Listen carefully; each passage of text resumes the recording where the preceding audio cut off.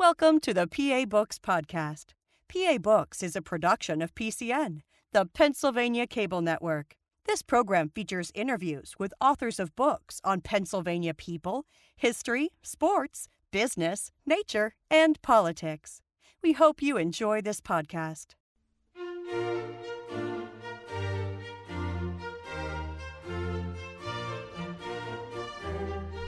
Welcome to a special podcast-only edition of PA Books. I'm Phil Beckman. PA Books is a weekly program featuring interviews with authors of books on Pennsylvania history, sports, politics, culture, and more. To learn more, visit pcntv.com. In this episode, I'm joined by James Overmyer. He is the author of Come Posey of the Homestead Grays, a biography of the Negro Leagues owner and Hall of Famer. Jim, thanks for being with me. It's a pleasure to be here. Thank you for having me on your show.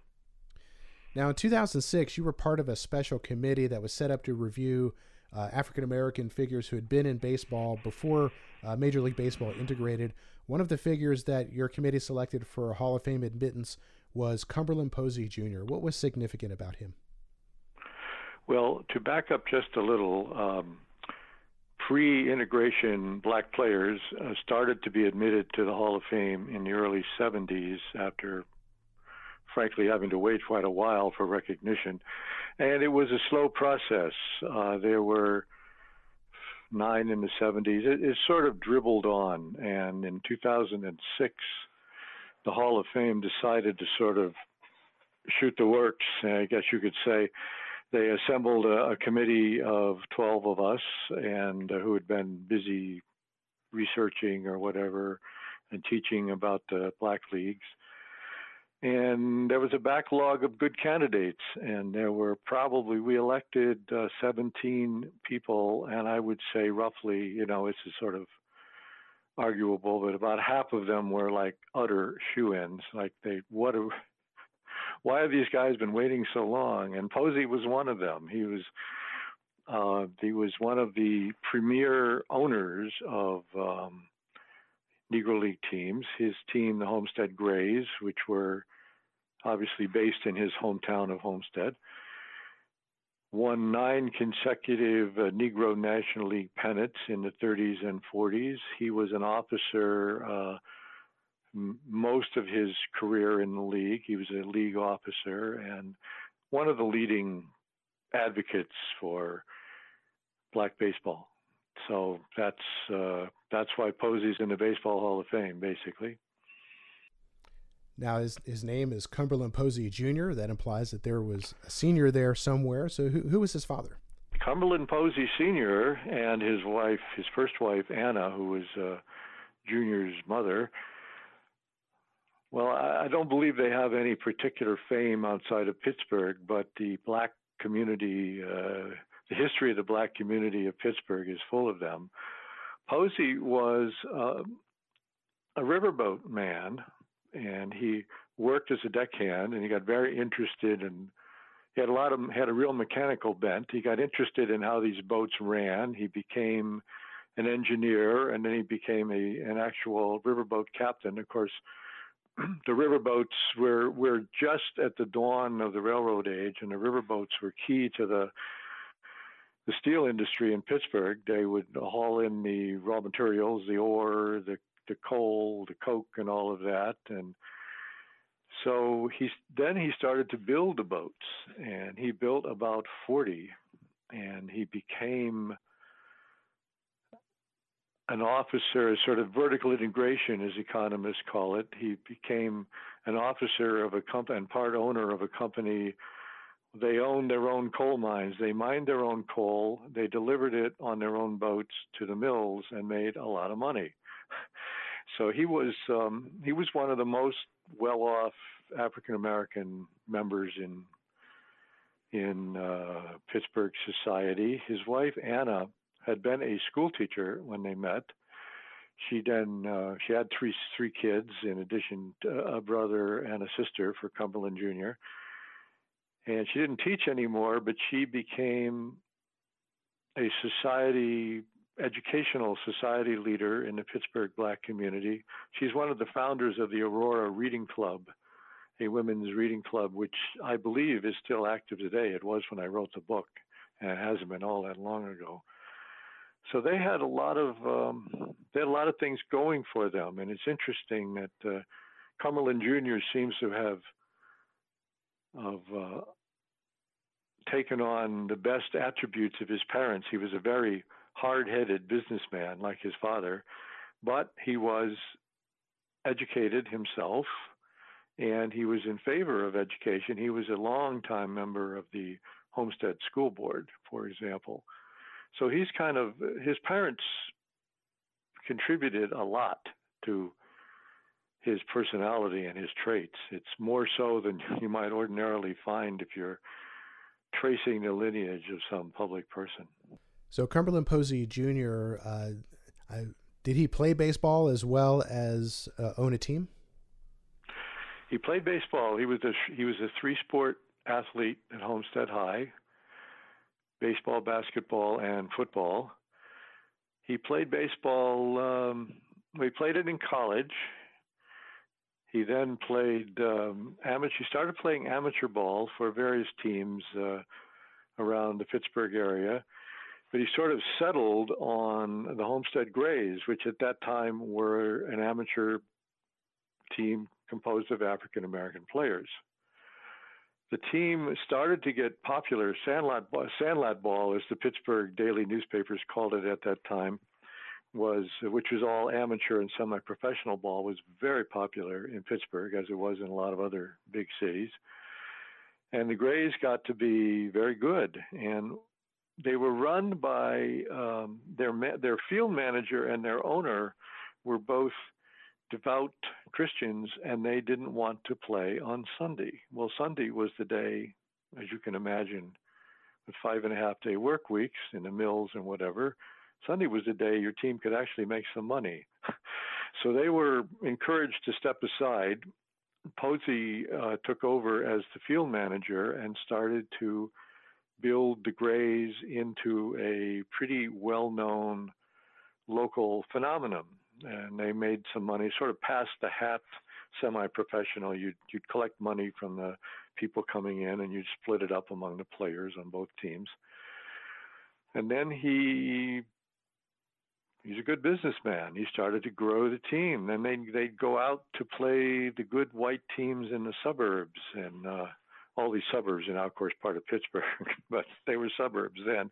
You had to take a trolley car to get there, or pile into a couple of automobiles and drive over to the next town. But they became popular, and then he branched out. Pretty soon they're playing in Wheeling, West Virginia, and Morgantown, and place over to the east in Sharon, Pennsylvania, which was a real hotbed of amateur ball and semi-professional ball, because the ban on Sunday baseball doesn't seem to have been enforced in Sharon, Pennsylvania. So everybody played there on Sunday and made a lot of money, relatively speaking. So by now we're in the early 20s, and he is playing for the team. He's the regular left fielder. He's pretty good. You read the stories, he's an excellent fielder. He had a lot of speed. Of course, he was a star basketball player too. He had a lot of foot speed. He was an okay hitter, not great. He sort of reached the top of his performance level, but he's the owner of the team. Well, he could have kept himself in the lineup forever, but now he's going out past the Pittsburgh area and recruiting good black players from who had played in the Negro Leagues, who had played in a top flight professional ball, and he started replacing the local heroes with guys who were better. Well, he's an honest guy. One of the people he replaced was himself. So after 1921, his playing career is over. But at that point, he started to build a real powerhouse baseball team. So I don't think it bothered him all that much. He also played sports in college, including basketball. He played for Penn State for a while. What was his career like there? His college career is very interesting. He went to Penn State after graduating from Homestead High, and he played on the varsity there. In fact, Penn State believes he is, or honors him as their first African-American varsity athlete. he doesn't seem to have hit the books too much. And in the middle of his sophomore year, he left college, and if you parse the things that were written, it looks like he flunked out. So he came back to Pittsburgh. He came back to Homestead. He coached the Homestead High School basketball team for a season. Then he enrolled at the University of Pittsburgh and didn't stay there long. And years afterwards, he said that he was racially discriminated against and not allowed to play on the Pitt varsity. So that was that. And then by the time he's about 25 years old, he shows up. He had an excellent career at Duquesne. And Duquesne now honors him as its first African-American athlete. However, he doesn't appear to have actually ever attended classes there. And he played under an assumed, a thin cover assumed name, called himself Charles Cumbert. This was not apparently so unusual in those days. There's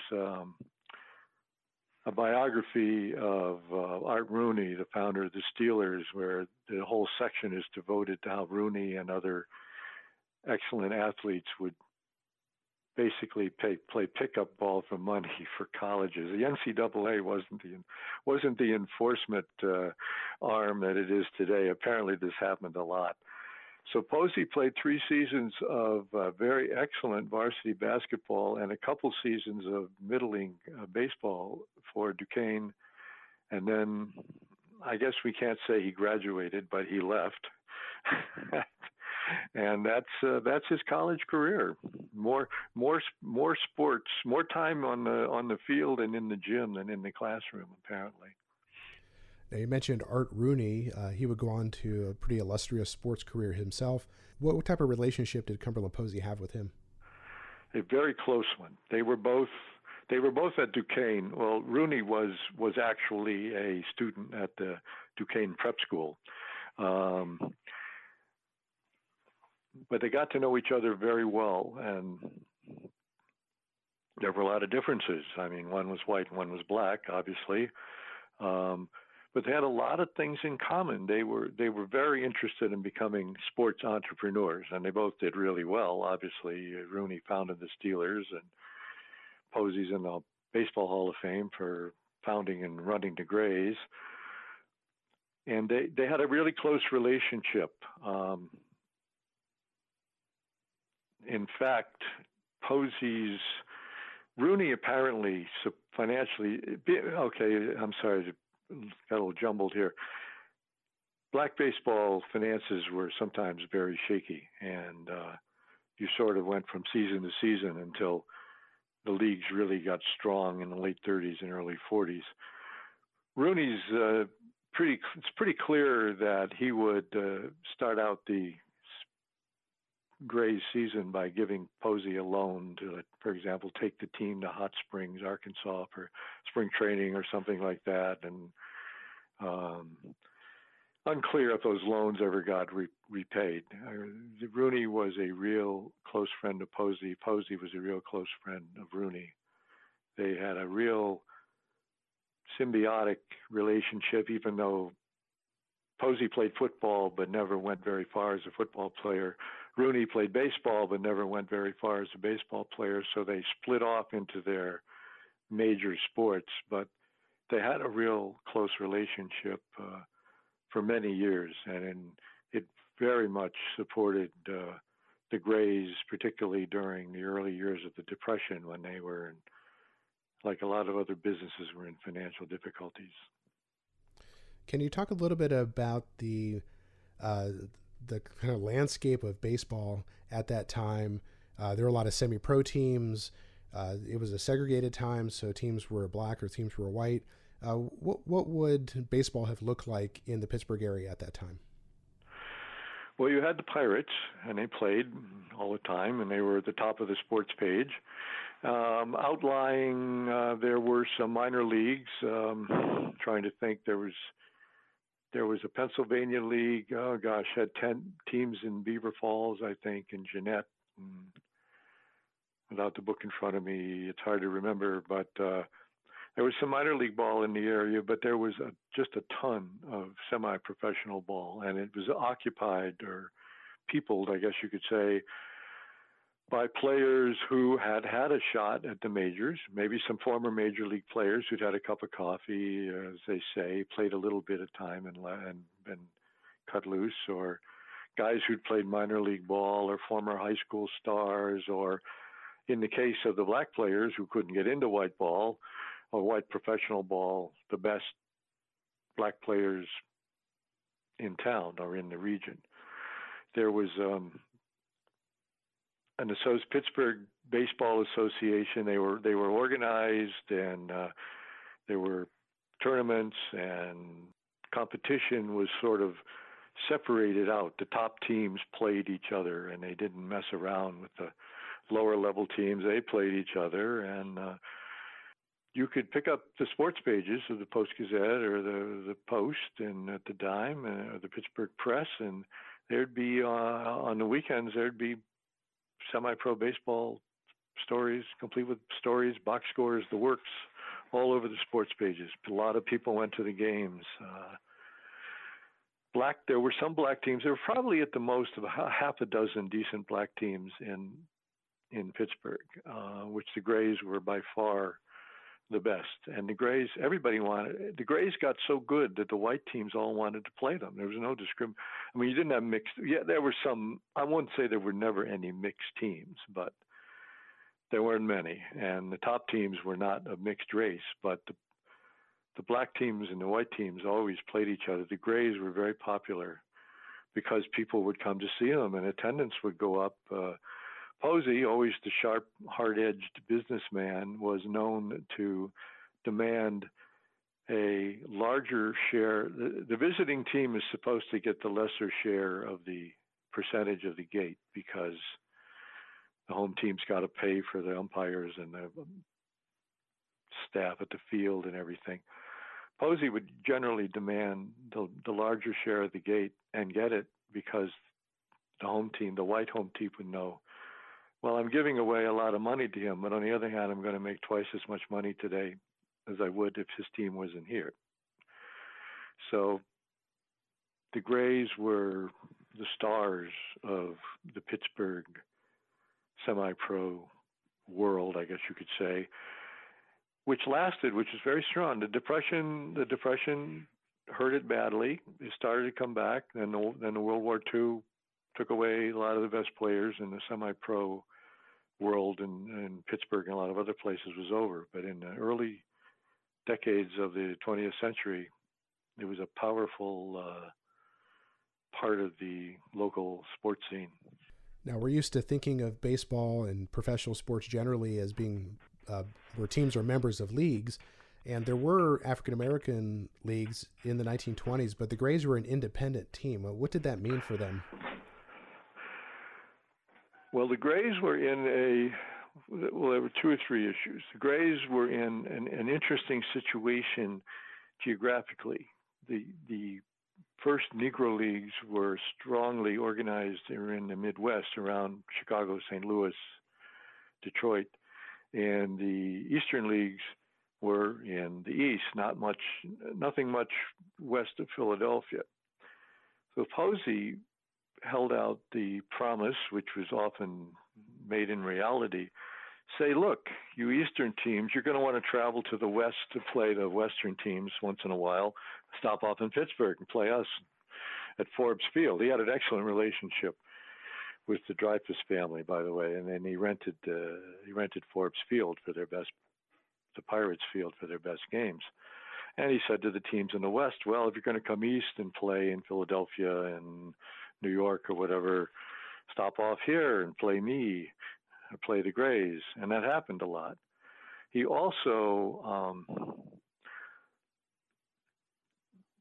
there was not the overall league leadership and controls in the Negro Leagues that you might have wanted. And players jumped contracts a lot. They would sign with a team and then they'd be lured away for better salary by someone else. Well, Posey was one of the chief allurers, raiders they were called, and he he stayed out of the leagues for the longest time because he was copping players from other teams, better players, growing the Grays at other teams' expense, frankly. He's not the only person to do this, but he was really good at it. And of course, it could work the other way, but he was quoted publicly saying, hey, look, we pay our players well, and we pay them on time when their paychecks are due, and you can come and you can try to raid the Grays if you want, but no one will leave. And no one important hardly ever did until the depths of the Depression, when he ran into financial difficulties. So Posey stayed out of the leagues so he could offer a stopover point to both the Eastern and Western teams, and he stayed out of the leagues so he could take their players. Now, you mentioned he was admired but not beloved by his fellow owners, let's put it that way. You mentioned in the book that his strategy was to play any team that was willing to play. I guess as an independent team, you have to be able to play all comers, right? He would play anyone, anytime, anywhere. Their area of influence, I guess you could say, stretched as far west as Cleveland, Massillon, Ohio, Denison, Ohio. They were constantly in Wheeling and Morgantown, West Virginia, and they would, they'd go as far east as, Sharon is not so far east, but they'd go farther to the middle of Pennsylvania. They played in Altoona a lot. They're very popular there. So they would. They had two or three touring cars, which would hold all the players. The team really, the black teams really had more than maybe 12 to 15 players, and a very small support staff. The managers are usually playing managers, cutting the support staff even more. So they'd pile in these two or three touring cars and take off, and they'd hit the road and go, play here, play there, play 2 games in a day, sometimes in different places. Go someplace, play a doubleheader is one thing, but playing a late morning game in one town and then a late afternoon game in another town on the same day wasn't beyond the realm of possibility for the Grays. They probably played 175 games a year at their top level. Some players remember 200. They may be right, but I can't find that many in the old newspapers. Although some small towns, the game accounts may have been lost to history. They played a lot of games anyway. Was the team profitable? It was until around 1932. We don't have any surviving financial records, but Posey, we know what Posey thought and said a lot, by the way, because in addition to all the other things he did, he wrote a sports column for the Pittsburgh Courier, the black weekly in Pittsburgh, and he said more than once, the Grays team payroll increased every year from the early 20s until the early 30s, which is to say, if he's paying out that money, then he's clearly taking in enough to be able to do it, which is how they maintained in an era of sort of unlimited free agency where players could jump teams without any real repercussions, which is how he kept his team together. He paid them more than others, and he paid them on time, which I'm sorry to say was not always the case with some of the struggling Negro League teams. So yes, he made money. We don't know how much. They mention in the book that as a manager, Posey was known to pull the team off the field in the middle of the game to protest an umpiring call, and that does seem to be a regular occurrence. He would do that, and it would probably cost him money when he did it. I guess he was a hard-nosed guy. He had an absolute rule against his players fist fighting. Don't get any fights. If you get in a fight on the field with an umpire or another player, you're going to get fined or you're going to get suspended. But when he was in uniform, he would ride the umpires, he would argue, and as a last resort, if he felt his team was really being disadvantaged by an ump, he might pull them off the field, which is one thing to do around in a sandlot game, so to speak, around Pittsburgh. He actually did it in a few Negro League games too. He had a temper, and he didn't mind showing it on occasion. He pulled his team off the field in the Bronx one time playing the Lincoln Giants with 15,000 reported 15,000 people in the seats, and they folded the game and left late in the game over an argument with the ump. So that's Posey for you. His life is a little hypocritical if you take all the pieces, all the blocks of his life and reassemble them. Here's a guy who won't let his players fight, but he'll make a real spectacle of himself otherwise if he feels he's been screwed by the ump. Now, you quote Ira Lewis from the Pittsburgh Courier. He writes that Posey does little developing of young talent nowadays, depending on finished players with a national reputation. Was that part of his strategy? Yes, that's at the point where he replaced a lot of the locally well-known guys who often had day jobs, and just not only were they not really quite good enough, but they also were not really ready to commit fully to a life of baseball. Yes, he stopped looking for local talent unless it was really good, like Josh Gibson, the Hall of Fame catcher that he found in lower level semi-pro ball. Yeah, he stopped looking for local talent and started hiring these guys he could afford to hire who'd been in the black big leagues. And of course, as I say, one of the people he replaced was himself, but he clearly was Ira was right. He clearly was his strategy, which didn't go over that well because I think that Lewis and a lot of the local baseball aficionados didn't quite get it. How come you're not showcasing these young guys? And Posey's he's a step ahead of them. He's thinking that's because in a few years we're not going to be playing semi-pro teams here. We're going to be in Philadelphia, New York, Chicago. We're going to be playing high-level Negro League schedule. But I don't think the local followers of baseball quite got what he was up to. But they did, of course, eventually, because he did it. Now, in the late 1920s, the economy around Pittsburgh started to decline a little bit. What was happening, and how did that affect baseball? Well, in general, we think about 1929 as the year of the big crash, but a lot of the start of the Depression was caused by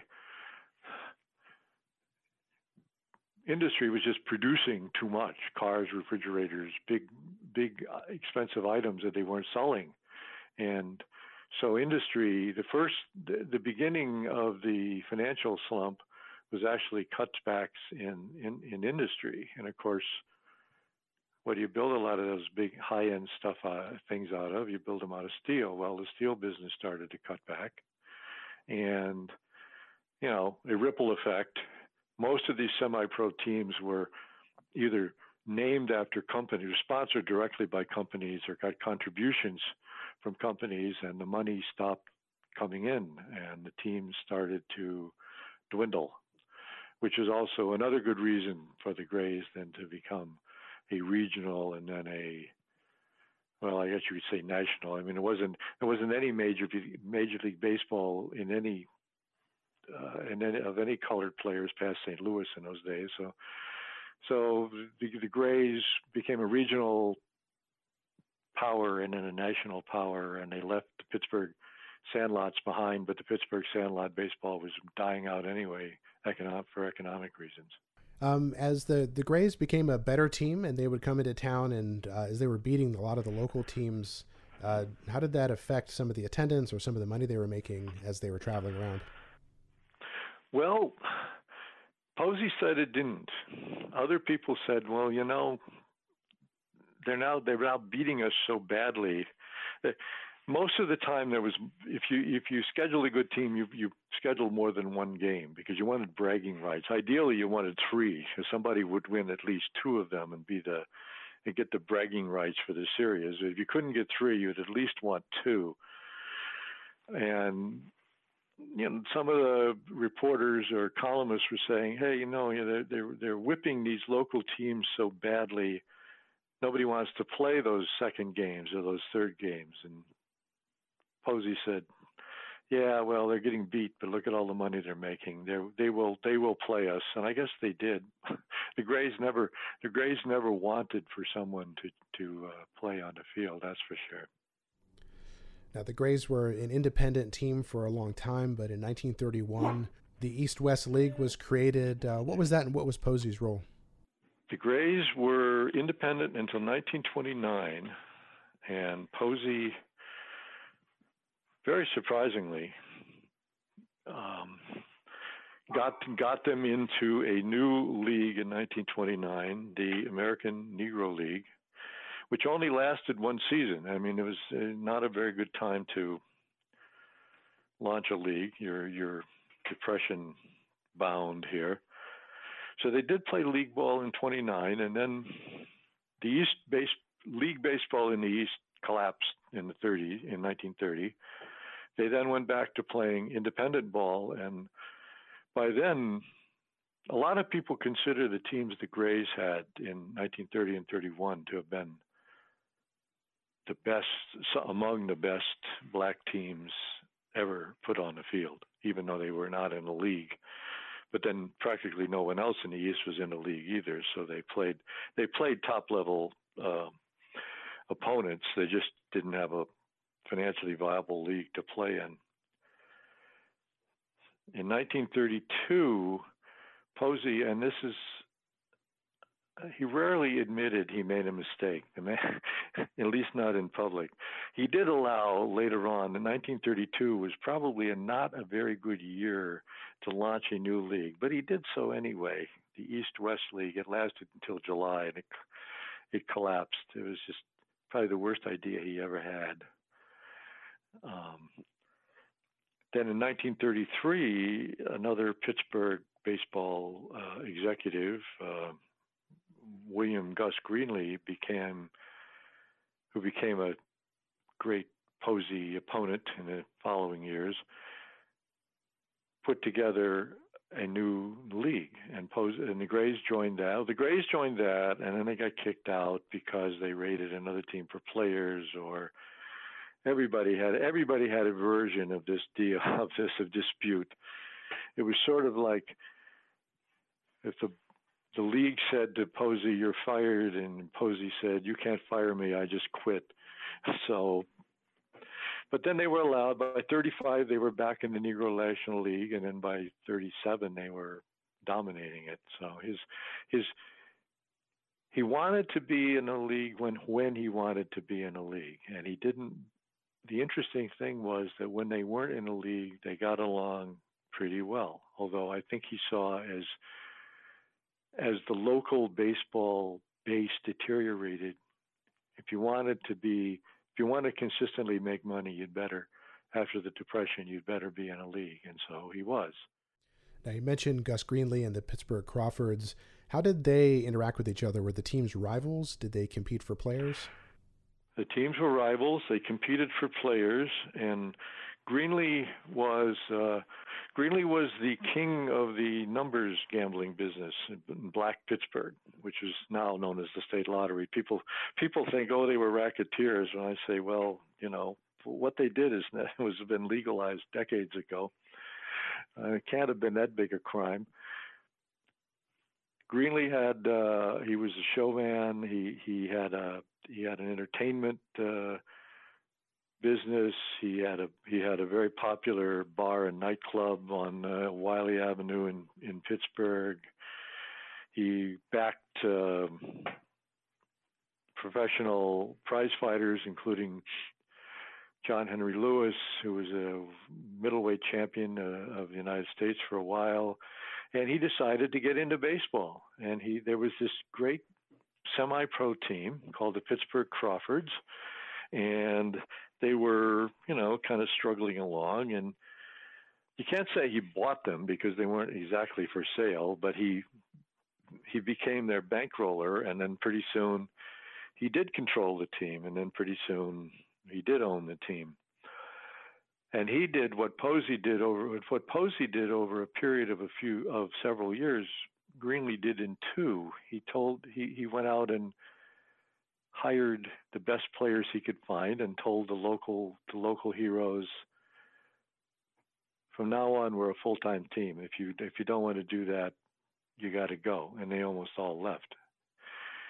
And at the same time, Posey's hit badly by the Depression. He's running out of money.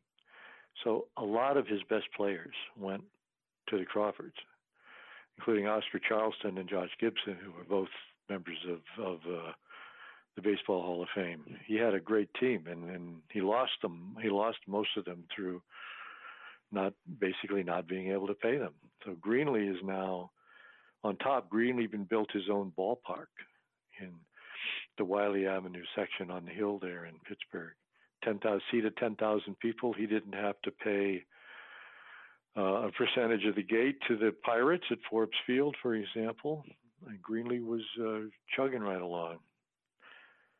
So the Crawfords were on top there around 1935, and the Grays were just hanging on. You've mentioned but that changed. You've mentioned some of the players who were with the Grays over the years, and certainly if you can go through a list, and some of the most significant players in Negro Leagues baseball were on that team at some point, even for a short period of time. Let's talk about a few of those. One of them was Joe Williams. He was a pitcher. Who was he?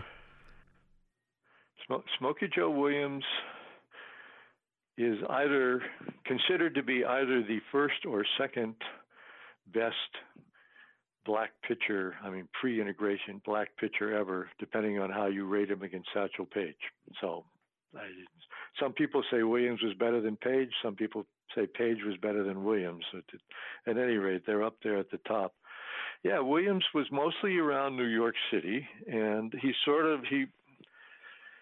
was getting kind of long in the tooth. He was in his late 30s, in the late 20s, and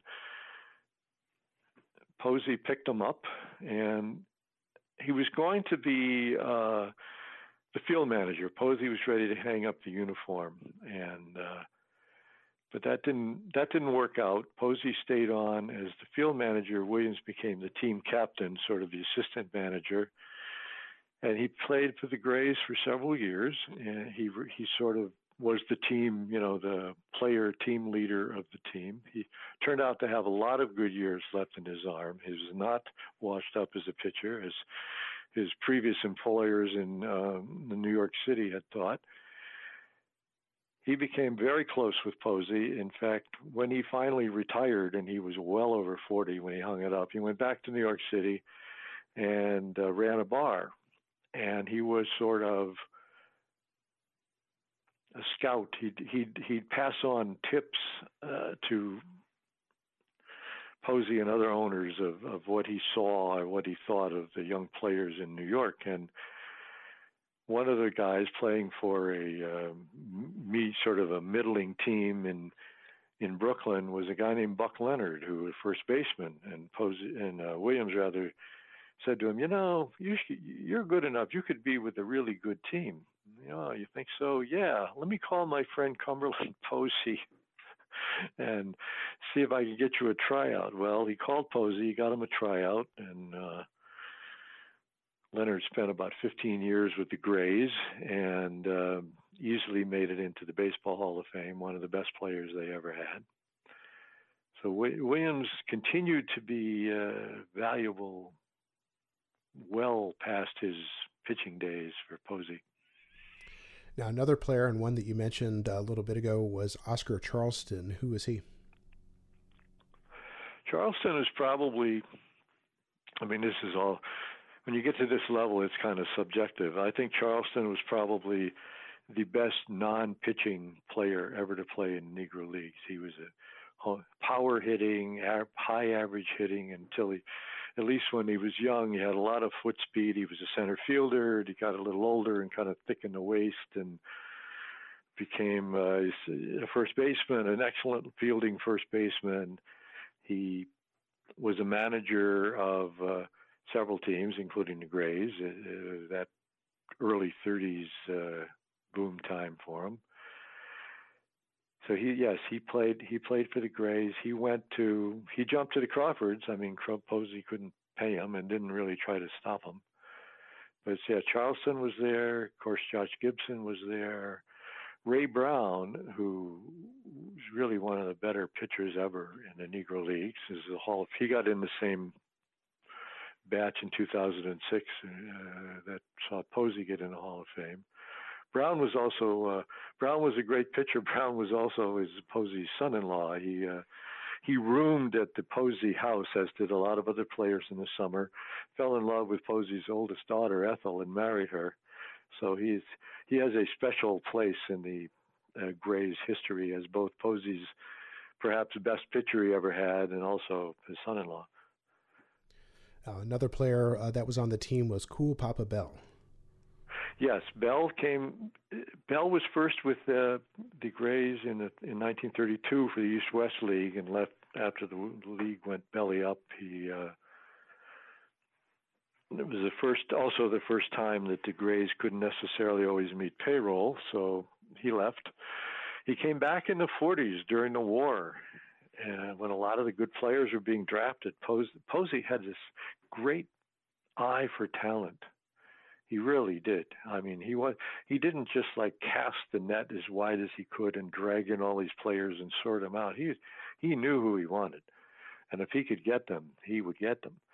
So Bell comes back in the 40s, and he was the premier center fielder in his day, but now we're not quite in his day anymore. He's now moved over to the left field where you don't have to cover quite so much ground, but he can still hit. He's a 300-plus hitter, and he played for the Grays throughout World War II, and played a key role for them in the last 3 or 4 of their pennant-winning years. Well, let's talk a little bit about World War II. How did the coming of the war affect the African-American baseball teams? The coming of the war it's interesting because the difference between what happened to the white majors and the black majors was startling. The white majors suffered severe financial problems. People just did not go to the games as much as they did, and attendance dropped, profits dropped. Black teams had an entirely different experience because this had happened around in World War I too, but the industries and businesses in the North put themselves on a war footing, and there's now making, military supplies and military equipment and doing all of this support work for the military, and there's jobs galore. And the blacks left the South. There were 2 great migrations, one around 1917 and 18, and one at the beginning of the 1940s. Blacks left farms or low-paying jobs in the South and came north to work in defense industries. So all of a sudden, and at the same time in World War II, you've got travel limitations. Gasoline is rationed, tires are rationed. You got all these new people in town and they can't really go anywhere. But you can go to the ball game. You go to the Negro League ball games. And Negro Leagues made, again, we don't have balance sheets or anything. We have a few, but not many. They made money hand over fist. It was unexpectedly, if you think of it as a piece of the overall economy, you'd say, well, how could they do so well? Well, they had all these new fans with nowhere else to go but to go to the ball game. And even though a lot of the best young players were in the military, there was still plenty of guys like Bell around to put on a good show. And the Negro Leagues made a lot of money during the war, which, of course, the spigot was shut right off after the war, as integration happened and the black leagues became less popular, even among black fans who wanted to see the Jackie Robinsons play. That was the real deal. But the early '40s were the real financially golden age for the Negro Leagues. Now, Posey wrote a column for the Pittsburgh Courier for a long time, around the 1920s into 1945. What did you learn from reading those columns? Well, it's a lot of the owners. Several of the owners of the Negro Leagues are probably worthy of books, and books have been written about them in the most part. But it's very hard to know what they thought. A lot of them weren't really public personas. They were kind of laid back people, and the black papers were weeklies. The sports writers are going to spend their time writing about the players. They're not going to spend much time interviewing the owners. Posey had this platform. He wrote this column, so it's sort of like in retrospect, it's sort of like being able to interview him. Of course, these are interviews in which he made up the questions, so you can't ask him the tough questions, maybe. But he's writing about sports. He had three basic points of view or approaches. He wrote a lot about the history of sports, both baseball and basketball, in which he'd been deeply involved in the 20s. And so there's a lot of history, things he remembered, and he probably remembered them pretty accurately. He just throw in a lot of information about what's happening in like black college sports too, because he was a football. I mean, one of his weekend things. He was a football official for the black colleges in the Pittsburgh or greater beyond Pittsburgh, that area of the nation. And his other one was, this is what all my fellow owners are doing wrong. He was a constant critic. And he was not always wrong. I mean, I'm not saying he was just looking for things to complain about. He frequently was right when he was criticizing them. So there's a lot of Posey columns. Some years he wrote a lot. I think it probably depended on whatever else he was doing. It kept him busy. And some years he didn't write so many, but there's a collection of several hundred of them over the years, and a lot of them really will tell you what was going on, what had gone on 20 years previously in some of these sports, his history things, what was going on now, and what he thought should be done different. You don't have that. There's only one other Negro League owner, Ethel Manley of the Newark Eagles, who wrote a lot of letters which were preserved because the Eagle team files are one of the few repositories of business papers for these teams that survived. So you can plumb Etha's letters and find out pretty much what she thought, but they were private letters for the most part. Posey's just laying it all out there in the pages of the Courier every week or every couple of weeks, whenever he got around to writing his columns, I guess. Now, the Grays would eventually adopt Washington, D.C. as a second home, and yes. They would play in a stadium, Griffith Stadium, named after Clark Griffith, who owned the Washington Senators. What was Posey's relationship with Griffith? I think strictly a business relationship. It's sort of like the relationship he had with the Dreyfus family in Pittsburgh, where, the thing with a major league ballpark is you think about them as on game days, but there's only so many of those, and the rest of the time they're sitting around empty. And if you borrowed money to build that ballpark, you're still paying the mortgage. If you're paying the electric bill, you're paying the water bill, or whatever, you're paying the property taxes, which are probably enormous. So anything you can do to populate that park and make some money when your team is on the road is a good thing. And a lot of the major league parks were used at least some of the time by black teams, and if you could forge a relationship with the major league park's owner to use it a lot, as the Posey did with Forbes Field in Pittsburgh and Griffith Stadium in Washington, it was beneficial to both parties. And Pittsburgh, I mean, business was never bad in Pittsburgh, but Pittsburgh didn't have at the time, an enormous African American population, so it was kind of leveled off. But here we have the war again. Washington, D.C. exploded with wartime jobs, not necessarily manufacturing jobs, but government jobs. And a lot of blacks came for those jobs. So all of a sudden, you've got this big fan base, potential fan base, and Posey cut the deal with Calvin Griffith that he cut with the Dreyfus family in Pittsburgh. I'll use your park when you're not using it. I'll pay you probably 25 or 30% of gate receipts for the use of your park, rent your park, and we'll all be happy. Well, they made lots of money in Washington, D.C. Washington, D.C. was a masterstroke of Posey and his business partner by then, Rufus Jackson. They were champions. They were in a new place where a lot of people wanted to see baseball, and it all worked out. Now, in the 1940s, Branch Rickey began implementing a plan to integrate Major League Baseball. How did Count Posey respond to that? Well, the owners were in a tough spot. They were not, and I think Posey was not opposed to integration.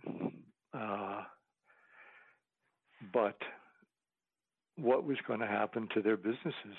You know, they were in a tough spot. They certainly couldn't, whatever they thought about integration, they certainly couldn't be against it publicly. But they had to try to do something to preserve their livelihoods rather than having the rug yanked out from under them, which is, of course, what happened in the end. It was a very fine line to walk, and Posey, you would have to be a master diplomat to stay on the right side of everybody, and Posey was good at it, but he wasn't that good. He drew some criticism at the end for not being sufficiently in favor of integration, but I don't think he was against it. But he said, look, you know, in his columns, he said, look, we've invested our lives in these businesses. What's going to happen? We're not opposed to baseball integrating, but what's going to happen to us? Well, in the end, as it turned out, the white owners were happy to take the best black players, and they had absolutely no interest in doing business with the black owners. I think Posey might have been one who would have crossed over. There were some who did. He had so many connections. He was so canny. He was so good at what he did. Unfortunately, he died of cancer in March of 1946 before we could ever find out how that story was going to work out. I think he could have been one of the small minority of owners who transitioned. Of course, he would not have been an owner. He would have perhaps been a scout or an executive, and whether or not he could have ever worked for anybody else and taken orders from anybody else is another good question. But of course, we don't know the answer, and we'll never know. So, how long did the Grays last after he passed away? They, I believe, they went out of business in 1950. His older brother, Seward C. Posey, and Rufus Jackson, who'd been Cumberland Posey's business partner, ran the team for a few years. But the year the Negro National League that they were in folded in 1948 after the 48 season. I think they lasted till about 1950 as an independent team, but then they gave it up. I mean, Jackson died, and C. Posey folded the thing, and then he died a few years after that. So they weren't. Most of the Negro League teams were either defunct or reduced to shadows of their former selves by the early 50s. Well, we are out of time. I've been joined by James Overmeyer. He is the author of the book Composy of the Homestead Grays, a biography of the Negro Leagues owner and Hall of Famer. Jim, thank you for joining me. Well, it's a pleasure. Good to talk to you. To find more PA Books episodes and other programs produced by the Pennsylvania Cable Network, visit PCNTV.com or download the PCN app. I'm Phil Beckman. Thank you for listening. You've been listening to a podcast of PA Books, a production of PCN, the Pennsylvania Cable Network.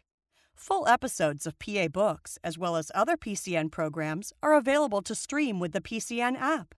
Visit PCNTV.com or the App Store for details.